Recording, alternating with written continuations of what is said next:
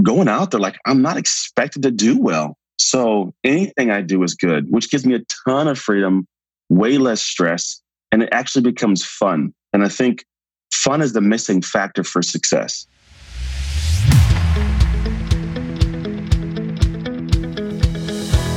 Welcome back to the Impact Entrepreneur Show. My name is Mike Flynn, and I am honored to be your host. Our mission here on the Impact Entrepreneur Show is not just to inspire you, but also to help you tap into and begin to believe in your God-given potential and purpose. That's right, baby. We want you to not only be inspired, but experience breakthrough. And we do that on this podcast by interviewing incredible people who are using their experiences, their skill set, their platforms to have a game-changing impact in the lives of others. And here's the thing. None of these folks are simply sitting back, living a life of leisure. They have things to do, places to go, and lives to impact.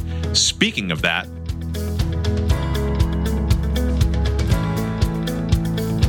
Anthony Trucks has accomplished so much in his life. He played in the NFL, built 2 extremely successful businesses, wrote a best-selling book, and competed as an American Ninja Warrior. But that all pales in comparison to the positive impact he's making on every single person he interacts with. Anthony has experienced some extreme ups and downs in life, and that's what drives him to help others take shift seriously in their lives and to make great shift happen. Anthony was placed in the foster care system at the age of 3, and he stayed at that system until he was adopted at the age of 14. Anthony loves his adopted parents and says his mom taught him unconditional love, but he still struggled with both the abuse and neglect he had experienced in earlier homes, as well as being the only Black kid in a white family. He says that he used his turbulent background as an excuse until he heard 2 girls talking about him at school and realized how stupid that excuse sounded. He played football in high school, college, and the NFL, and he attributes his capacity to withstand pain to a college coach that really pushed him to realize his full potential. When Anthony ultimately left the NFL, he opened his own gym, and although he had no idea how to run a gym or a business at all, this did not stop him. But the problems with the gym also disrupted Anthony's family life, and his marriage ended ultimately in divorce. However, fast forward, and you'll hear a little bit more later, Anthony and his wife are now happily remarried. That's amazing. Navigating these extreme shifts in his life has been extremely, extremely difficult, but through a lot of internal work, which I'm all about that deep internal work, Anthony has been able to make sense of life's unexpected and expected shifts. How he accomplished all these great things, how he'd encountered and endured all the bad things, and how he could have handled them differently. But it wasn't just him struggling with all of these different ups and downs and identity issues and all of that stuff. He saw many other people struggling with the same thing, and he recognized that he could take the shifts that he has had in his own life and the success and the failures, but the mastery over who he is and what he is created to do and be and the impact he can have in the lives of others. And he has taken all of that and created a business around it to truly impact the lives of others. There is so much in this episode for you and I both to learn from and to implement and action in our life. So bust out your pens and paper, take some notes, and brace for impact. Anthony Trucks, what's up, brother? Welcome to the Impact Entrepreneur Show. Thanks for having me, man. I'm good. No complaints. Enjoying my morning so far. We were connected by another legend, Larry Hagner, who runs Ad Edge Alliance and is a great man. And he sent out a blast email and introduced a bunch of us together. And so you and I connected, and I'm pumped that we are actually face to face virtually. A few miles down the road from you in Santa Cruz, and we're going to rock this small today. Nice, man. I'm actually nearby. I'm in Walnut Creek here in Santa Cruz. Santa Cruz is nice, man. I always like the statement of keep Santa Cruz weird. I like that statement. It definitely is weird. It keeps getting weirder. I think that they need to update that bumper sticker. We've had many major, a huge growth in population, not necessarily of the type that you necessarily want in community, in the homeless population, the transient population more than the homeless population. Yeah. They actually just to go off on a tangent real quick. This is just so weird. Okay. This is just so bizarre.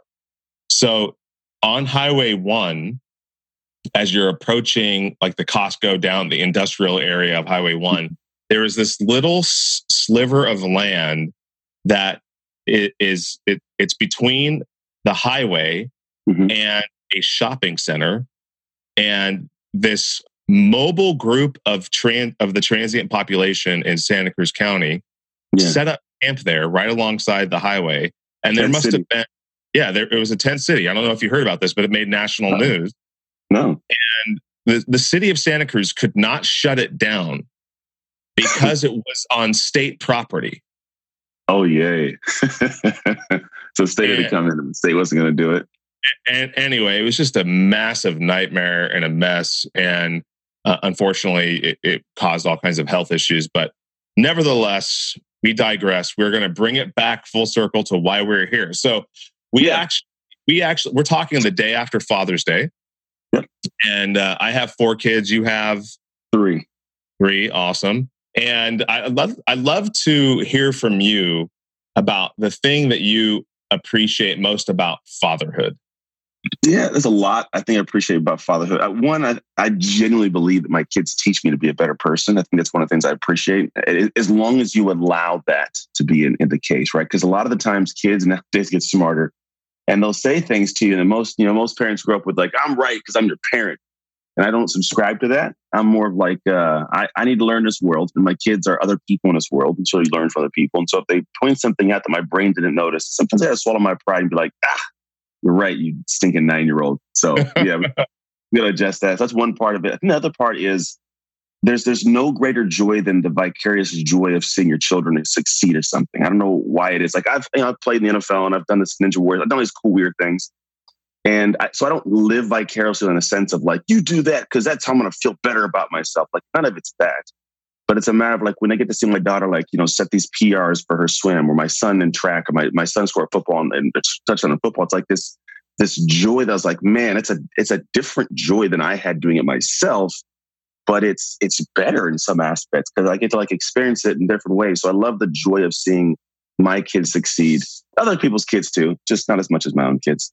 But I love that, man. I love to just enjoy the aspect of looking at other humans that I've been a part of their life, be able to do something where they're genuinely happy. And I think it's one of the reasons why I do what I do. I love being a part of the process of other people's joy. Yeah, there's definitely a reason why there's that phrase, childlike wisdom. I mean, like they're unreasonable to the extent that they haven't been cluttered with all of the noise and the structure and the rules and regulations that we have. And I remember my 11-year-old, who is the world's #1 Warriors fan. There you go. Sorry to hear that about this weekend. Yeah, I know. Brutal. But she, one time I was driving with her, and they have a way of making you think. And she goes, "Hey, Dad, have you always liked your name?"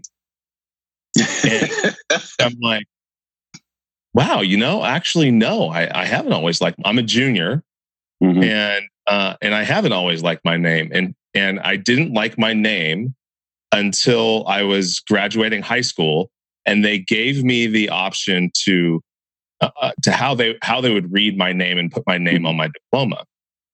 And at that moment, I made a decision to have my full name, Michael J. Flynn Jr., on the diploma, and that was where I was like, okay, I'm going to own my name and who I am and what it represents, both the good, the bad, and the ugly. Yeah. I'd love to know, have you always liked your name?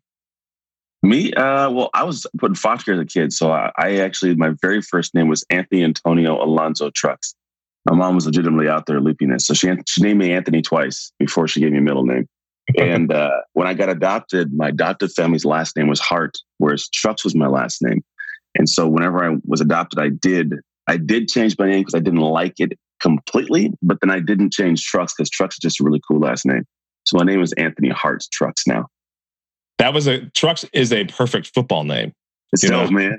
Right? It's like linebacker too. Especially for you. Yeah, you're a linebacker. So you had to do it. So, you did grow up in the foster care system, and then you were adopted at the age. How old were you when you were adopted? I was put in at 3. I wasn't adopted till 14. Okay. So 11 years. And you were adopted by what your adopted parents' names? The Harts. Randy and Renee Hart. Right, Randy Renee Hart. And I was watching a video of, I think I had something to do with Marie Forleo's B School, where you were kind of recounting your story, and you had a very close relationship with your mother, and she passed away not long ago, if I gather correctly. Yeah, and sorry for your loss on that. But I know that she taught you a lot of lessons that you shared in that video and that you carry forward today. When you think about your mother, what's the most important lesson that she taught you? I don't know if it's one singular one. I think you can maybe boil it down to one. I think one of it wasn't a lesson she actually gave me explicitly. It's more of like an implicit lesson, we'll call it. And it was always like this sense of, like, I was put in this house where I was, the only black kid in an all-white family. I was really bad because I had a lot of just different things done to me as a kid that were just heinous. And so I really had this wall of emotions up that, no one could penetrate. No one was allowed to be inside of. And over the years, she just would love me past the crazy, whether it was me being bad in school, me being acting up in the household, never paying attention, had bad ADHD. And so I just really had I was just this crazy kid, and she loved me past the pain. I think the thing that I learned a lot about just the world through my interactions, I learned through how she interacted with me, which was this unconditional love past the normal thought process and why you should love this person or care. And so for me, when she got to that point, at 14 years old, was like adopted me, and she always fought to adopt me for so long. When I got to a point, like when she passed away, I had a lot of things going on in life, but I realized that there was a lot inside of me that wanted and needed to come out because of what I just had in compassion and information from her and experiences in life and things I'd be able to come through. The lesson she taught me was unconditional love, which is, I think, one of the things that I live with every day now is the people that I get to interact with in my world, that I speak for, that I coach, that I see online, that I create content for. It's always based in this concept of, I don't know you, I'm not your blood, you're not mine, but it doesn't mean I can't wholeheartedly give you as much love and care as I can.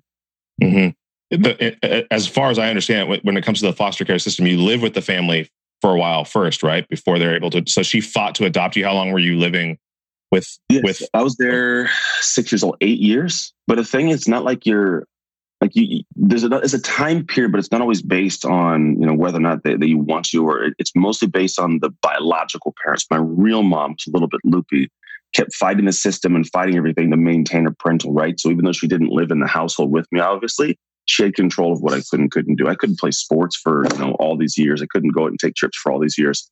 It was more like out of a spite. At one point, she blamed the foster family for me being put into foster care in the first place. The 6th foster family, it was their fault that I got put into foster care in the first place. Right? Like there's this weird, like mental things going on. So that was what prolonged the period. And I had to stand up in front of a judge at 14 years old and be able to tell this judge and my mom, my real mom, like, hey, I don't want you to be my mom anymore. And that's what did the process of severing parental rights and finally allowing me to be adopted. Wow. And when you met your biological father for the first time, what was that experience like? It was cool, man. It was a weird one. So, I mean, I went to college on a scholarship, played at the University of Oregon, and my high school sweetheart went with me. And somehow my real grandma had lived 2 hours north of Eugene, Oregon, in St. Helens, Oregon, up by Portland area, like 2 hours-ish. And so somehow she got my number. I have no idea how, but she somehow got my phone number and called me, and we had conversations. She's a little bit spacey too. And then at some point, my real mom moved up with her. I hadn't talked to my real mom since I was like 4, after a bunch of craziness. It was up there. And there's a conversation around my real dad. I'm a black man. My real mom is white. And my birth certificate says my dad's name is Daniel Patrick O'Byrne. And O'Byrne is not an African-American name. It's usually Irish. So if she's white and he's white, like somebody messed up. So I started asking my grandma, like, hey, what was my dad's real name? She's like, oh, no, your mom said never tell you. And so I was like, all right. My fiance girlfriend, high school sweetheart at the time was like, no, you're going to ask. So she kept pressing me to ask. Finally get the name. It's Asai Bavo. It's spelled funny. It's obviously an African American name, and so look it up in the directory. It's 7 in America. Give the guy a call. I asked, "Hey, do you know a woman named Marie from Concord?" He says, "No, but I know a woman named Marie from Martinez." And I was like, "Oh, well, those are 2 neighboring cities in California." I said, "What do you know of her running the river 1983?" He says, "Yeah, 1983, the beginning of the year we were dating, but then she left me because she was having an Italian man's baby." I was born December 1st, 1983. And so he says, I went to the hospital to try to find you and see if it was my baby, and she wouldn't let me in. So I assumed it wasn't mine. And so he's like, I believe I'm your father. And so it was like a unique conversation. I was in college playing football. And so when I met him, the unique thing, I was a sophomore trying to get onto this, to be able to play at Oregon, Division I school, against like a 5th-year senior. He's been there literally 4 more years than me. And I'm trying to beat him out for a spot.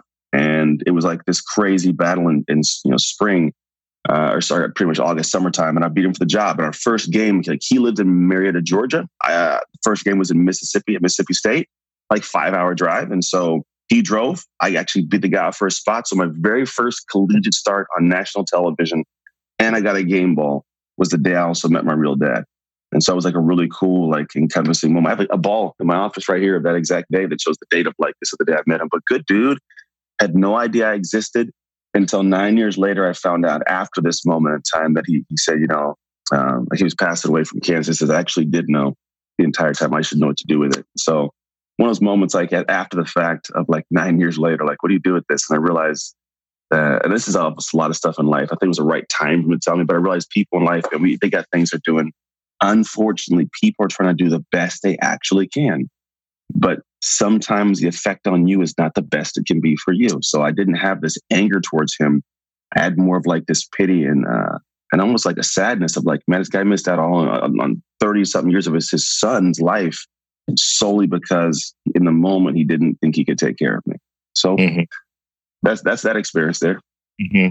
Yeah, no, that's a power. And probably I would imagine that there had to be some level of healing and closure that, put kind of a period at the end of that sentence for you. Yeah. I think it was, I had already had the period having met him and, established a conversation. And I would call it a very minimal relationship. So I felt good that chapter was there. And I never really had this thought of maybe he didn't know, because he was so adamant about, this is not what family does. And then to find out years later, just out of random phone calls, man, it made sense. I get it. I wasn't mad because at the same time I realized my life that I'm living now, I have a good life, man. I've had a lot of ups and downs. Yeah. What would my life be like if I had a different last name and lived in Georgia? I have literally no idea. So it's I know what I know now, what I've got now. I appreciate what he's taught me just in him doing that action. Mm-hmm. Right. So I now have a new lesson from the way that he interacted, what he did, and what he told me at the end of his life. You guys, I am so incredibly humbled and blown away. Just this week, while I was actually at my annual family camp that my wife Lisa and I helped co-run with another couple, we served 180 kids and families there at this camp that has been going on for the last 30 years. It's a place that Lisa and I met when we were 9 years old. But anyway, I was notified while we were there by my publishing team that Master the Key was featured in Inc. magazine as one of the 14 books to read this summer to fuel your growth. Mind blowing. I'm so incredibly humbled and grateful for the opportunity to share this message, the message of the book with you, and that it is being so well received. And I'd like to share another review with you. This review comes in saying, if you have a pulse, this book is for you. Everyone, no matter their age, gender, socioeconomic status, race, personality type, and so on, will be confronted at some point to some degree by the overwhelming questions of identity and purpose that the protagonist Steve faces in Master the Key. What Steve learns through his openness to the wisdom of the characters he meets along the way are lessons we can all learn. The great thing about this book is that it is first and foremost not some self-help tome. Mike presents the life lessons simply and engagingly. Steve's life is not too far off from most people's. The characters are interesting and likable, and the plot twists surprise. I found myself immersed in a plot as it unfolded. However, it was only after I finished the book that I realized how much my subconscious had been processing its deeper takeaways all the while. In the week since I finished, I've been working to apply Mike's insights to my own understanding of who I am, what I am called to do, and how I am going to answer the call to live conscientiously and generously. As one who makes it a point to avoid self-improvement gurus and their novel, brand new, never seen before programs, Master the Key was a breath of fresh air. Innovatively presented, its insights subtly proposed, and its roadmap to personal well-being and happiness easy to incorporate into everyday life. Wow, that is what I thought when I read that review. I accept and receive it. I'm incredibly humbled and grateful to serve in this way. I hope that you will go to Amazon and pick up a copy or two of Master the Key, a story to free your potential, find meaning, and live life on purpose. So hit pause and go do that now. And then when you come back, let's finish this episode with the incredible Anthony Trucks.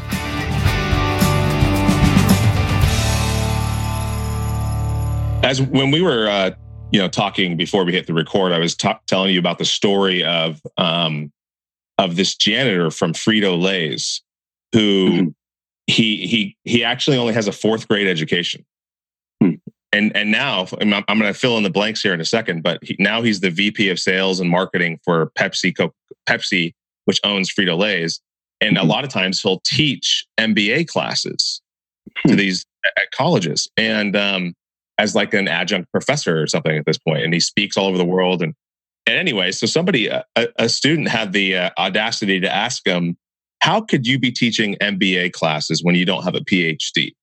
And he said, "I do have a PhD. I've been poor, hungry, and determined." Yeah, that's good. And one of his stories is, so he went to school till 4th grade, and then he had to drop out basically to go work in the fields and help support the family. And ultimately, he got an opportunity. They were opening up a Frito-Lay's factory, and he got an opportunity to leave the fields and go work as a janitor. And his grandfather said to him, "Make sure those are the shiniest floors in the whole place. Make your presence known. You have value, you have worth. Let people see how good you are at what you do." Yeah. And one of the things he said about 4th grade seems to be like this really weird point in time for people, a lot of people's origin stories. It was for me. But my best friends in the world are all from 4th grade. Oh, really? Oh, that's funny.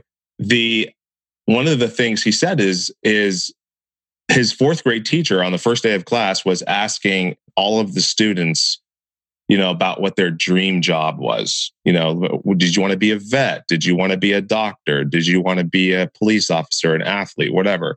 And he realized he didn't have any dreams. He didn't have any dreams. Nobody had taught him how to dream. Who was the first person who taught you how to dream? Honestly, I think of a guy named Tim Manley. Tim Manley was the yard duty in high school.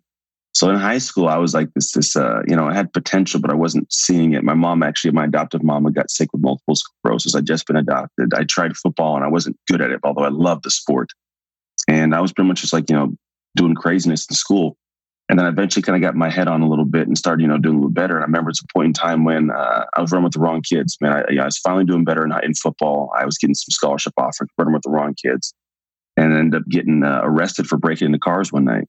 And it was that moment of everything could be gone. I could be a statistic, like a foster care statistic, which they're not good. Like any prison in America, 75% of the population is former foster kids. The homeless population, 51% are usually former foster kids. So numbers aren't good. I remember I had this moment where this guy, Tim, was always like this yard dude, just kind of sit aside and kind of watch. And one time he took me in his little golf cart. They have his little golf carts that go around campus. And he took me in a golf cart and he stopped me. It's like, I talked to Principal Rich today.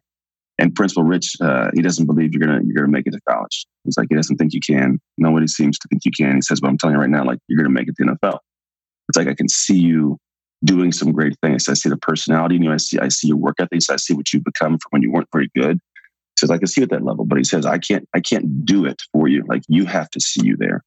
And the moment that you can learn to dream bigger and see yourself there is the moment that opportunity becomes a reality for your life. And that was one of the conversations that has stuck with me my entire life. In fact, my son, I have two sons. I have this dog tag that I got. I found some, Facebook puts those weird things in front of you. It's just one that has a really cool quote on belief. And I believe in you, son. And I drove my son to that same spot, told him the same story, and gave him this dog tag. Like, dude, I believe in your abilities better than you comprehend. And so that was a person that taught me to dream. I don't know if he knows that, but he was a big catalyst in a moment when necessary. When my dad's taking care of my mom and my brother's off in the military, it's just me floating on this island. He was one of the people that anchored it down. I was like, dude, there's more in you than you know. Think bigger, go bigger, and then see what happens. And wow, and then the whole 8 years later, I played the NFL. Not even 8, might have been 6 from that point. Wow. Have you ever told him that story? I don't think I have. I mean, I've run into him here and there, but it's never been that depth of a conversation before now. Wow. That's so powerful, man. It's those small moments. You never know. The word inspire literally means to breathe life, to breathe into something, to inspire something. And so you never know the words. The words are so important because you never know if they're going to expire something or if they're going to inspire something. And he did that for you. You're doing that for your kids. And it's so important because scientists, and I have no idea how they measure this, but like we have between 60 and 80,000 thoughts per day. And since you and I are men, I'll stick with the male statistic. We only give about 7 to 10 voice to about 7 to 10,000 of those thoughts each day. If you're the average man, you and I are above average, so we probably let's say we're like 15 to 20,000, right? Sure. But still, that's a huge number of thoughts that remain stuck in our head, right? Yeah. So the conversation that we're having in our head is incredibly important, and we still speak to ourselves in the quiet of our mind using words. So words matter. Was that a point? Was that the point in your life where the conversation in your head started to change, or had that happened previously, or did it really happen later down the road? I think it had happened a little bit prior to, but I think at that point, okay, so this moment in time with him, it had gotten a little bit quiet because the process for most of us is we have a thought, an idea, a conversation, whatever it is, we push. And then if we don't reach the destination, even if we make progress, we're like, and we just kind of, fall to the wayside. So for me, my freshman year of high school, I was really bad at football. And I actually gave it up. And then it got to the point where at the end of the year, like I was sleeping in class, failing out. Like, I'm done with football. Like, I'm not going to be good at this thing. And then heard these two girls in class have this weird conversation. And one says to the other one, well, the reason I'm so bad is because I'm in foster care. And it was this really simple statement that really woke me up, because at the end of the day, it was like the first time I heard someone say my excuse for why I'm going to do bad out loud. And I heard how stupid it sounded. I was like, that's gross. Like, that's anything. That's not a good reason, dude. And so I just went home. I was like, I want to be great. And I chose to do this thing where I just put in a bunch of work in any way I could think of before I knew I was going to be successful. And it turned out where I showed up the next year faster and stronger and smarter and meaner. And that conversation in my head at that point was, in life, there's a lot of competition. I'm always competing against somebody in football or in sports or for the girl, whoever, who knows what it is. But I was like, you didn't have the right to beat me because you didn't do the work I did. And that was the heaviest, loudest voice in the back of my head was in that moment. Like, leading up, doesn't matter what I say when I'm sitting in my house and hanging out. But in the moment, if I had this voice that picked up and said, hell no, I don't care, you're going to win this. There's no way that all that work we did, Anthony, is going to be for nothing. Like, that moment I showed up every single time. And that was the catalyst that pushed me to be better at football and going in the right direction. Right. But then again, you get to that point where like you push and like, so I wasn't in, any better. I was still in high school football. So I was like, I was going through the motions of my new level of operation. And that's where I started falling into bad habits and the wrong people. And then whenever he kind of had that conversation, I think it's not that the voice changed, but it got louder again. Mm-hmm. And I was like, dude, there's more to go. Like, all right, let's pick back up. We did it before, let's do it again. And I kept grinding. And sure enough, got scholarship offers and picked my school. And that was it. I think, yes, from that point on, the voice has always been very loud for me of always seeking a level that I can't see right now. Mm-hmm. And I don't know how many people do this. We'll call them dreams. But I think sometimes a dream is you're dreaming of something you can see. You're never really dreaming of something you can't see, right? It's not usually a common thing for people. So for me, I wouldn't call it a dream, but it's always this desire for something that I don't quite know, but I know is going to be better than I can even imagine. Everything we've accomplished in life, most of the time when we get to it, we're like, holy crap, this is better than I thought. Like parenting, better than I thought. Sex, better than I thought. Like, it's all these things that are super cool. So if I take that thought process and push it forward, I start going towards something, I push with this desire for it, knowing that I have no idea what it is, but it's going to be better than I can even imagine. Yeah, totally. I totally believe that. I'm a Christian. I have a faith background, and there's this verse in I think it's Ephesians where it says, basically we can do more than we can ask, think, or possibly imagine. And I think that is such a powerful way to live life. Like regardless of one's faith background, like let's lean into that. Why wouldn't you lean into that? Yeah. So you end up in Eugene, Oregon. You're one of the Ducks. My brother-in-law is a Duck. Nice. And so I'll have to tell him that he'll have to definitely listen to this episode. But so you're inside linebacker for the Oregon Ducks, and obviously you've had a lot of coaches in your life, be it high school, college, and then the NFL.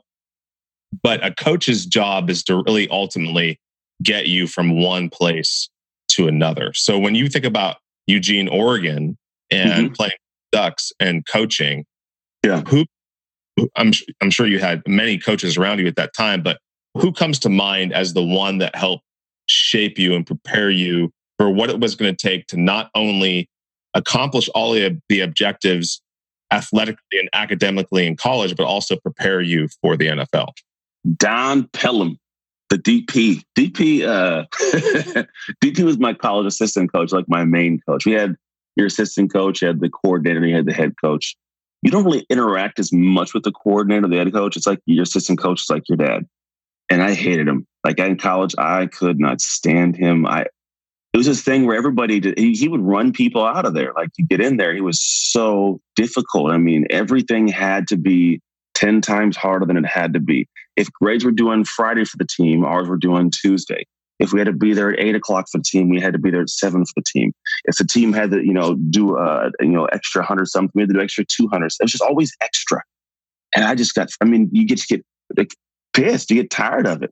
And I think for me, my thing was always, it wasn't that I went into it with optimism, like I'll push through. It was like, I hate this, so I'm gonna finish it, right? And I think the biggest thing is goals, goals, dreams, desires, all these things we have, they demand of us something that is going to be a high level of pain, right? It always is, because if not, you'd have it now. And to get that's going to cause a pain of separation, a pain of sacrificing of time, a pain of comfort zone or ego, whatever it is. It's pain. And if you can't endure pain, you can't succeed. Period. I wish there was a way that I just can't. If you can't endure some kind of pain, you're not going to have this goal that everybody in the world's looking for and fighting for, because everybody's going. There's so many people. So what he taught me to do in these moments was, and I didn't know until after, was how to endure pain. Like he purposely made it difficult, and we hated him for it. But when I got to Buccaneers with Coach Gruden was cake. It was a walk in the park for me. I'm like, I had already dealt with the devil. This is just one of his like little demons. Like, I'm good. Like it was just crazy. And it wasn't until after like getting out of the NFL, getting into the real world of entrepreneurship, opening my gym, realizing that I had this weird knack of being able to endure pain. It's like, I guess why are you guys freaking out, dude? We're going to be okay. And I look back and I attribute all that to 4 years of figuring out how to deal with DP. Like I've since had a conversation with the guy and be like, dude, just, I hated knowing you were in town. Like if it was the off season, I'd have to see you. Just knowing that you're still inside the town pissed me off. Like that's how much. and now it's like I look back and I really appreciate it. I had a conversation with him about this thing, and he says, well, you got to realize that when I was as a coach, he's still a coach at UCLA now. He's like, when I was your coach, so the biggest thing that I realized was your mom and dad left you with me for 4 years. And although my job was to make you a better football player, my true duty as the person kind of in charge of you was to make you a man. And so that was his kind of corrective thought. Because as a parent now, I know how hard it is to be like to punish the kids and beyond. I'm like, that took a lot of stress from his life to be honest like that. And so I appreciate it now more than everything, knowing that he was a coach for football, but really was a coach for my life. And it's paid off dividends on the back end past football for me. I love that. I never thought about that, about the reality that these coaches are handed these young men and are basically charged with the responsibility not only to make them great athletes, even better athletes than they naturally already are, but also to be sent out into the world and do big, great things. A lot to it, man. It's a duty. It is a duty. It's amazing. So you also said something in there a minute ago that really struck me, and that is that you have to be willing to tolerate the pain. Yeah. And I've been thinking a lot about that concept recently because a lot of people talk about dreams and how dreams are free. So free your dreams, right? But the reality is that doing actually comes with a cost, right? Yeah. It comes with a great deal of risk, failure, judgment, shame, victory. Hopefully, obviously, you're trying to do something great. When you left the NFL and you made your first foray into entrepreneurship, what was your mindset like? Were you intimidated by the idea of becoming a business owner? Were you like naive that you didn't know what to expect? Where were you? 100% naive, dude. That's I think that the sad part is that not even sad. I think it's sad for other people. A lot of guys get out of professional sports and women get out of professional sports and they enter into this world and they don't comprehend a few things that I'd learned quickly. So just like a precursor, 9 months in, I was facing bankruptcy and eviction from my gym I had opened. I opened this gym. I was like, I'm going to do this. I'm going to be amazing. And here's what the young 25-year-old Anthony with some money thought. Well, I played in the NFL. I'm amazing. I'm always going to be amazing. Everybody's always going to remember Anthony. I'm in my hometown. Everybody's going to know me. I got my degree in kinesiology. I know the stuff. I played a sport. Like these trainer guys that train, they want to train guys like I am, right? So like this big persona and ego picked up. And so what ended up happening was I opened this gym and I have no idea what the hell I'm doing. I'm 8-9 years behind my peers who have been in the work world. Business owners, they've been ahead of the game for me. I'm competing with guys who have now been in the game 10 years. And I'm entering with this new swag. I think I'm the greatest. And all I can really do is play football. And I know the body, but I don't know how to create programs. I don't know how to run a gym. I never even owned a gym membership. I had no clients and at least 8,000 square feet of space. I mean, it was the stupidest and smartest thing I can do. Stupidest because it literally led me down a hole of like, this is all going to fall apart. Smartest because it allowed me to be able to pull from the assets that Anthony had as a human, which were just how to deal with pain. Because there was a point in time when in the middle of dealing with this, I'm dealing with me and my wife are falling apart and we're in the middle of going through divorce because I just was completely gone for months dealing with this gym business. Like I married the gym and divorced my wife without knowing it kind of thing. I had, this student wasn't doing well. I'd lost my identity as a football player. Like I was sunk down and it was this, I call it the microcosm of a world that I needed to be a part of. Like I needed to kind of get my chops. And I learned it there. Like I was able to dig out of holes, deal with people, find out how to grow clientele, how to deal with employees stealing from me, how to train kids, how to create programs, how to train professionals. Like everything came to me like a blur. And the best I can say about it from the outside looking back at it is football prepared me for that. Like I unwillingly put myself in this situation. In hindsight, it would have been smarter to do something else. I wouldn't change it, but the speed of trouble, or the speed of crazy is something I've been adapted to for the last 12 years of my life. Is how do I figure out this hardship of this guy running full speed at me? How do I tackle him? How do I hit this guy? How do I do whatever I got to do? And so I just took that without knowing it, just was applying it. And I came out the back end with a crap load of lessons and mindsets and ideas and eventually got success. But I think, coming out was incredibly naive to the situation, but that naivete taught me so much in the end. Mm-hmm. I like that you use the word identity there because I think that many people have these experiences, whether it's victory or failure. You're coming off you're like riding this wave. You're of being a collegiate athlete, being an NFL player. Now you're going to crush it in entrepreneurship, and it doesn't happen the way that Anthony Trucks is used to it happening. Mm-hmm. And you experience what psychologists refer to as an identity crisis or identity foreclosure, right? Like, I'm never going to be that thing ever again. Mm-mm. So what did you do to claim who you really are outside of all of that stuff? Yeah, I mean, the biggest thing for me was, if you think about identity, it's actually the work I do now in the world. It's my realm of expertise. But at that moment in time, I didn't know what I was doing, but my thing was reinvesting somewhere. If you think about why I believed I was a football player, it was because I put 12 years of this effort and time and blood and sweat into something. And it becomes this investment bias for us as humans. We invest, we want to return.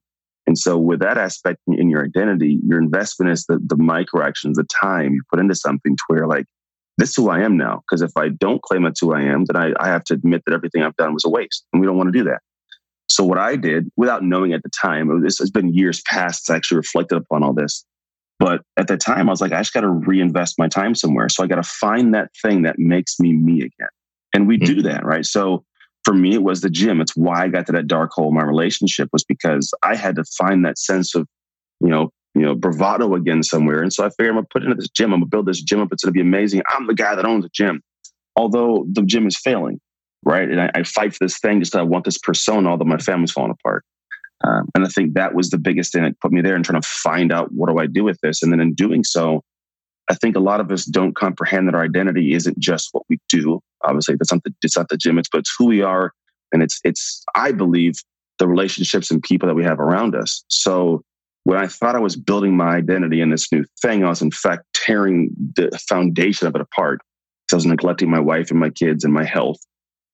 And so that kind of led me to this, situation where now I'd work for something supposedly, like people say, I work for my family, I'm working for this. But in what I was working for, I was completely neglecting. And I think a lot of people unfortunately do this, and they go towards one direction full-hearted because they're looking for that selfish, I got to find out who I am kind of thing. But who you are, you're losing without even knowing it. And so that was kind of the balance I fell into. This episode is brought to you by the Lawton Marketing Group, a full-service advertising and design agency specializing in websites, social media, apps, logos, and more. Based in Oklahoma, they work with clients across the nation, from small businesses to large corporations and everything in between. You can find them right now on the web at www.lawtonmg.com or call them at 580-275-2063. Connect with them now for a complimentary competitive analysis of your website. Just tell them the Impact Entrepreneur told you to call.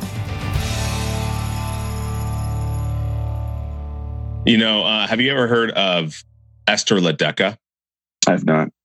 She actually has a really interesting story, and I'm going to tie this into your experience as an American Ninja Warrior. But she's an Olympic athlete, a winter Olympic athlete. She competed in 2018 in two different sports, one snowboarding event and this women's Super G. On during the women's Super G, Lindsey Vonn was favored to win, but she was quickly eliminated, and ultimately, this woman from Austria won the gold medal. She was down. Her name was Anna Weith, and she was down. Being celebrated. People were hugging her and all that stuff. Up on the mountain is Esther Ledecky in 19th place. This is not her sport. She didn't. People had no expectations of her. Yeah. She was a snowboarder, and yet she comes down the mountain so fast. I mean, she's flying down there at 67 kilometers per hour or something like that. I mean, it's crazy fast. Yeah. She's taking a line that no other skier has taken.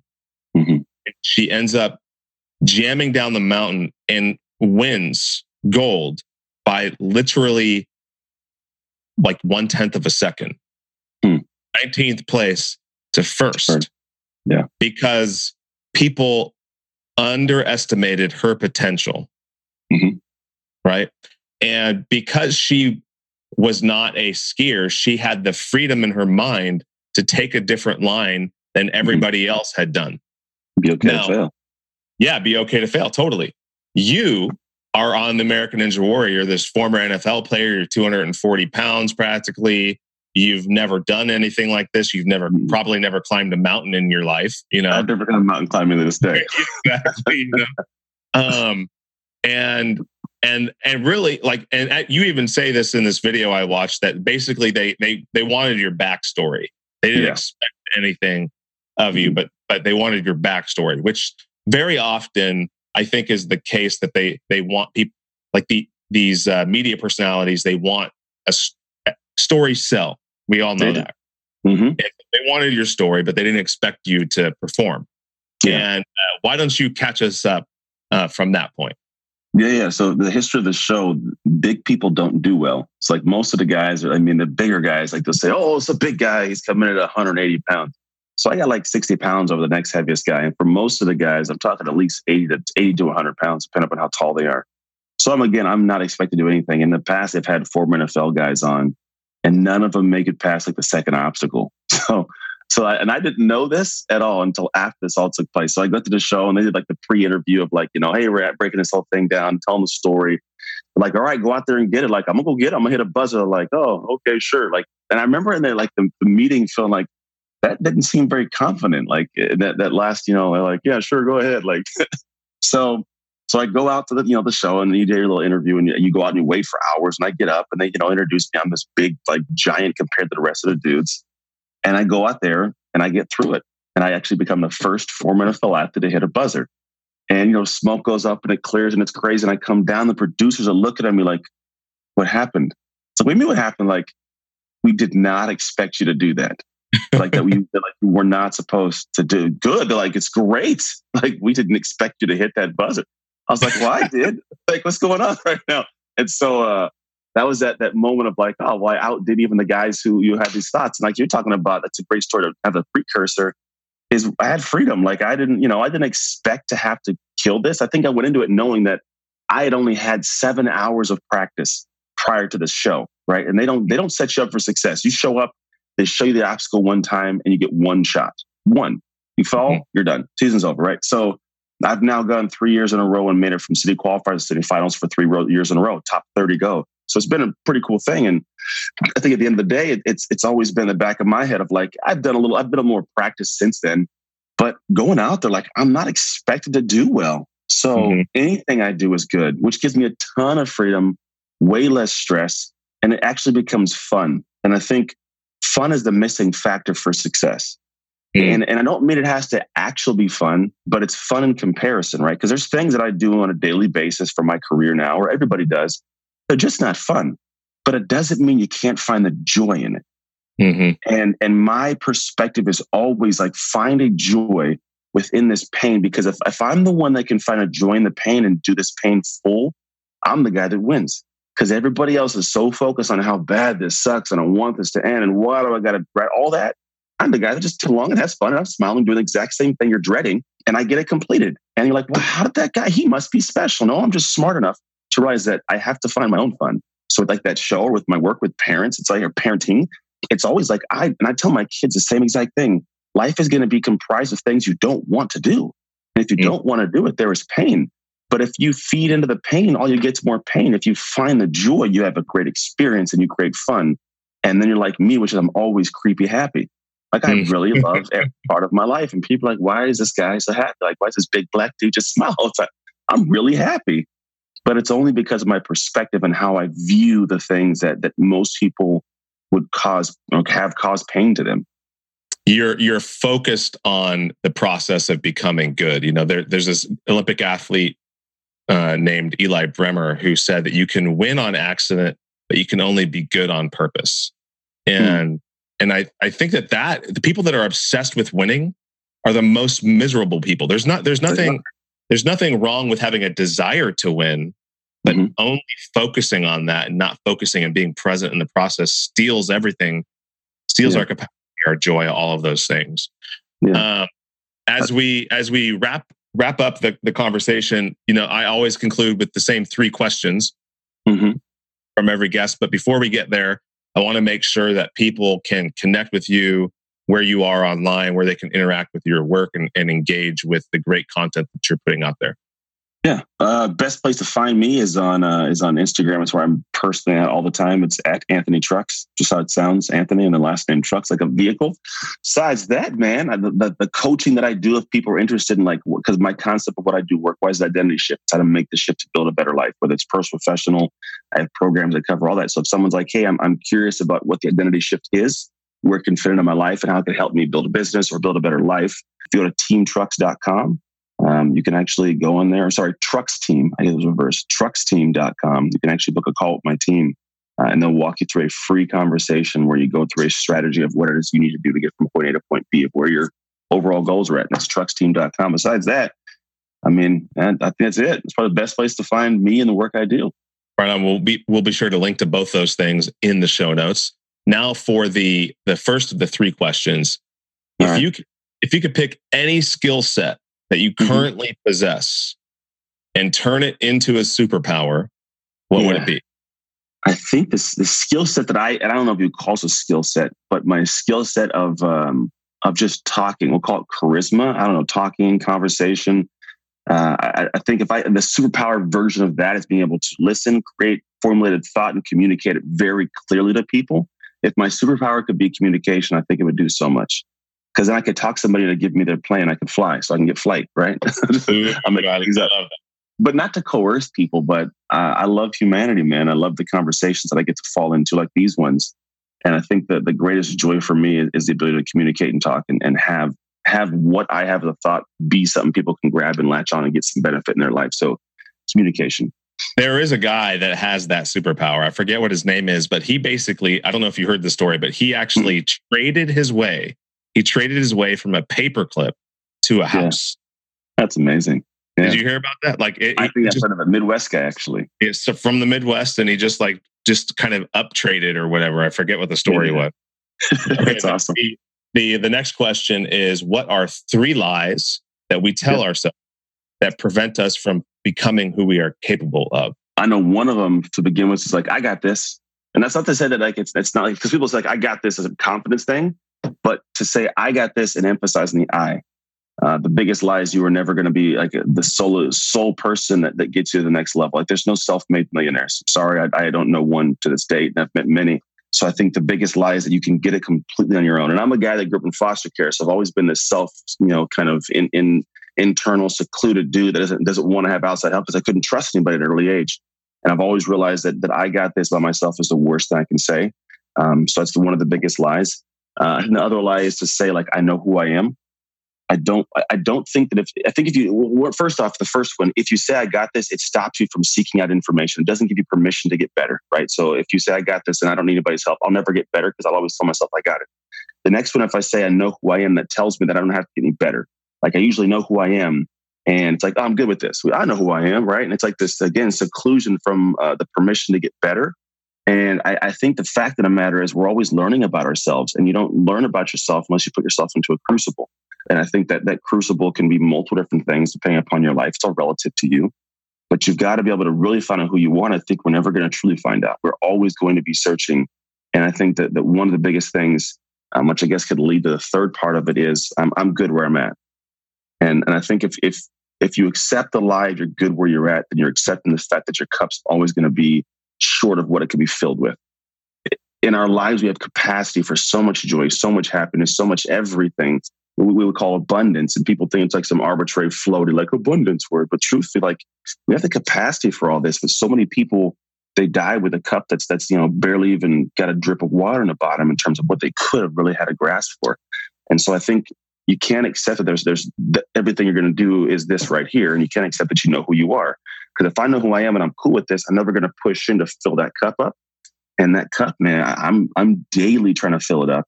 But it always comes with me stepping back and saying, what am I doing wrong? Who do I need to be? What experience do I have to push into uncomfortably so I can see what this next level of what the next drop in that cup could be?